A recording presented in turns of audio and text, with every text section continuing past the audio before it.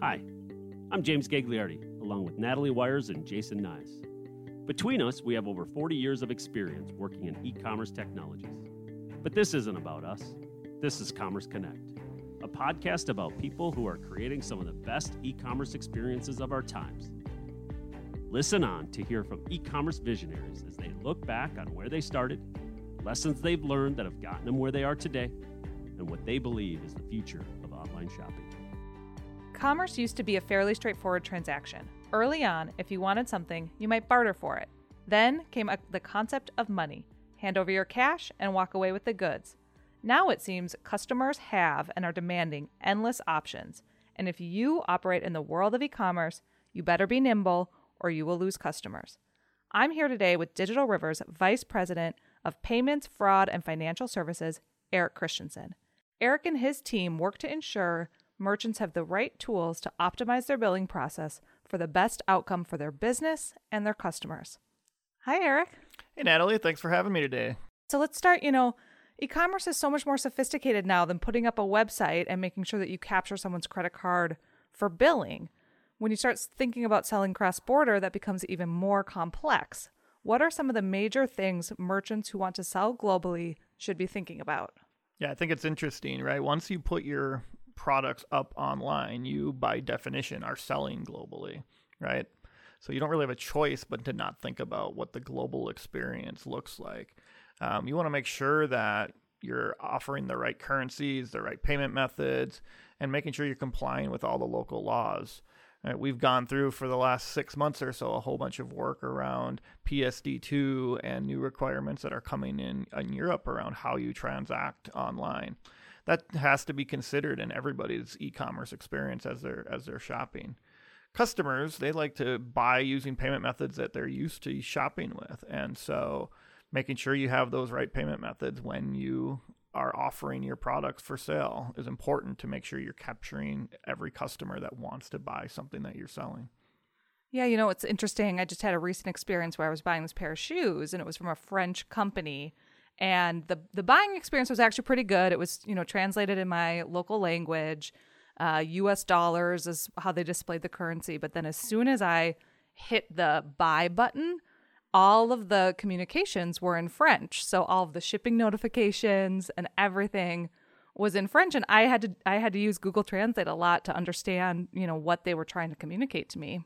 Yeah, pretty fancy buying shoes from a French retailer. I just go to Kohl's to buy mine personally, but that experience, right, is something that every e-commerce merchant needs to think about. Like, you, as a savvy e-commerce shopper, probably figured it out. Most people probably just changed their mind and went to another place to buy those products. Some of the things I love hearing from you and your team is some of those fun anecdotes about what are buying nuances in different countries around the world that people don't think about. Can you just share a couple that you think are particularly interesting? Yeah, there's many, right? Every country has some sort of nuance. Us in the US, right? We love to use our credit cards when we're making purchases online. And so most of the innovation is around how do you make it easier to accept that credit card. Things like Apple Pay and Google Pay, they are still using your credit card as the main source for payment. It's just making it an easy way to do that.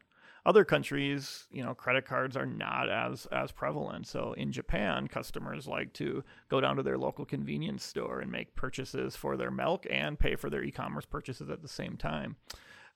In countries like Germany and the Netherlands, customers typically aren't using their credit card, they're using their online bank. So the same payment methods they use to pay their utility bills, they like to use to make sure they're making their online payments. They feel trusted into that experience. And that's ultimately what us as e-commerce merchants want to make sure that we do, that the customer has a seamless, trusted experience while they're purchasing. So what are the methods that merchant can take in order to make sure that they're, optimizing for their billing and they're offering the right payment methods and that's all handled for them? A lot of different paths to that, right? There's plenty of companies out there that will offer solutions to selling online and to offering payment methods. you as a merchant need to make decisions on, am I going to invest in things like local entities to be able to support payment methods that require that local footprint? Or you can partner with companies like Digital River, who will do that work for you and take all the payment and risk responsibilities off of you. We talk about the onshore advantage as one of the main things that we offer to our client base, and that allows our clients to have a single relationship with Digital River, and Digital River takes care of all those global complexities of selling online, whether it's a new payment method, a different currency, new regulations, or even things like new invoicing requirements on how you report to the government that you've made a purchase. Another thing that you touched on was, the changing nature of data privacy in PSD2. So how is that changing the commerce landscape as you think about global commerce, and what should brands be on the lookout for in order to make sure that they're being compliant with all of these new regulations? Yeah, and the new regulations are there basically to protect consumers. As more and more fraudsters start to attack online shopping experiences, new regulations are in place to help protect that. So the PSD2 regulations that we talked about are really put in place to ensure that when a shopper is shopping online, they feel safe and comfortable with that experience. From a merchant perspective, our biggest challenge is, how do we make something safe but also make it seamless, right? So I don't want to put too much rigor into the experience that a customer can never make a purchase, but I have to have enough so that the customer feels safe and that we're able to know who that customer is when they're shopping. So things like, again, we talked a little bit about Apple Pay making a more seamless experience. That's also a safer experience because a customer knows Apple, they've interacted with Apple, and they now feel trusted when they're using their Apple device to make a payment for something online. Similarly, again, in Europe, customers, when they log onto their online banking portals, they're asked for two-factor authentication during that experience, meaning that they're going to get a text message with a one-time password when they're logging in. We're starting to see that more and more in the US as well.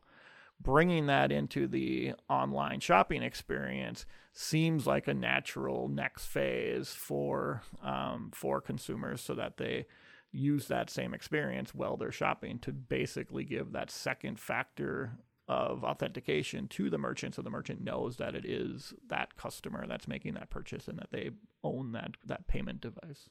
Yeah, and it seems like, like you said, consumers are becoming more and more used to seeing that, and it's less and less disruptive and more just a part of the process. So I personally think it's a win for e-commerce overall to make it more secure, more trustworthy. It might feel like a little extra step until you get used to it, but then it just becomes a part of your normal buying experience. Right. The biggest challenge really is making sure that all the players in the ecosystem, from the merchant to the consumer to the bank to all the intermediaries that are touching a transaction, are all in line with that process to make sure that there isn't any hiccups or issues that will stop the consumer from buying that good that they want to purchase. Businesses are moving more and more to a subscription model. This presents a challenge of churn. So what can merchants do to pay attention here, and what should they be putting into place in order to reduce the amount of churn?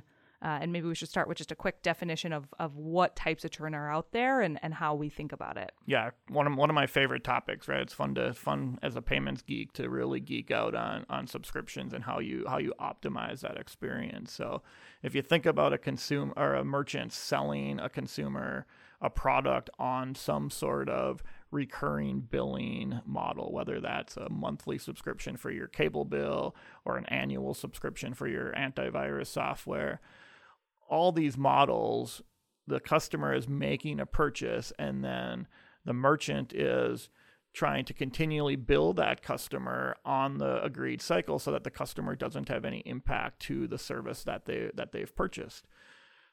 Ultimately, there is a percentage of customers that are going to what we call in the industry churn or cancel their service.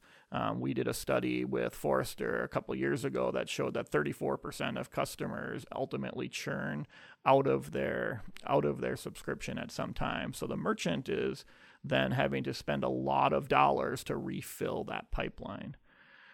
We as payment professionals think long and hard about how do we minimize that churn. There's really two different types of churn when you think about it. There's what we would call voluntary churn.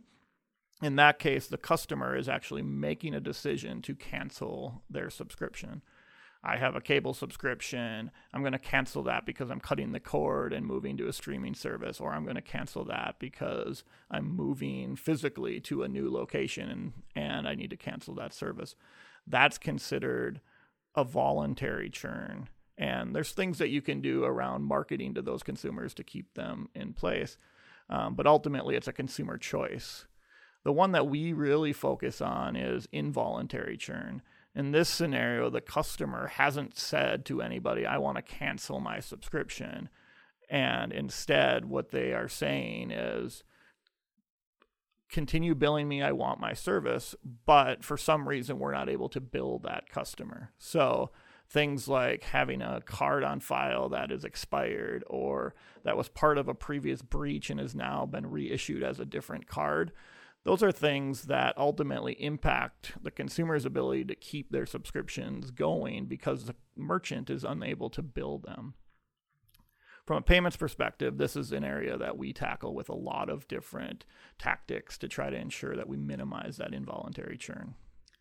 So you're using quite a bit of machine learning in order to tackle some of those involuntary churn challenges, as well as other billing optimization. Can you give us any sort of insight into what machine learning is helping with in the payment space? Yeah, I mean, data is king these days, and so ultimately, the more data you have, the better decisions that you can make. So we look at using machine learning to really make a business decision on how we're going to minimize that involuntary churn. So we look at all the data and we make a decision on, is now the right time for me to call to a Visa or MasterCard account updater service, for example, to get a new card on file. Visa and MasterCard offer these services that when they expire a card or when a card gets reissued, you have the ability as a merchant to call that service and get a new card.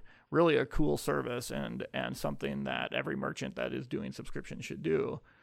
But to really optimize that, you need to bring in all the data that you have your data scientists, your machine learning models predict when the best time to make those calls is, and that's going to get you the most optimal solution from an account updater perspective. That sounds like a great solution, but are there any downsides to Account Updater? Yeah, I think so. Account Updater is one nice service to leverage, but it also has its limitations, right? So ultimately, it's not a global solution.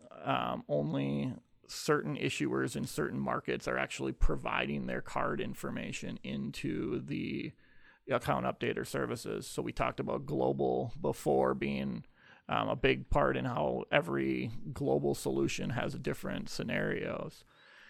Account Updater works great in the US. It works great in the UK. It doesn't work well in Germany because German issuers don't provide their information. So then you have to look at other options for how do you make sure that customer is going to be able to continue to receive their product.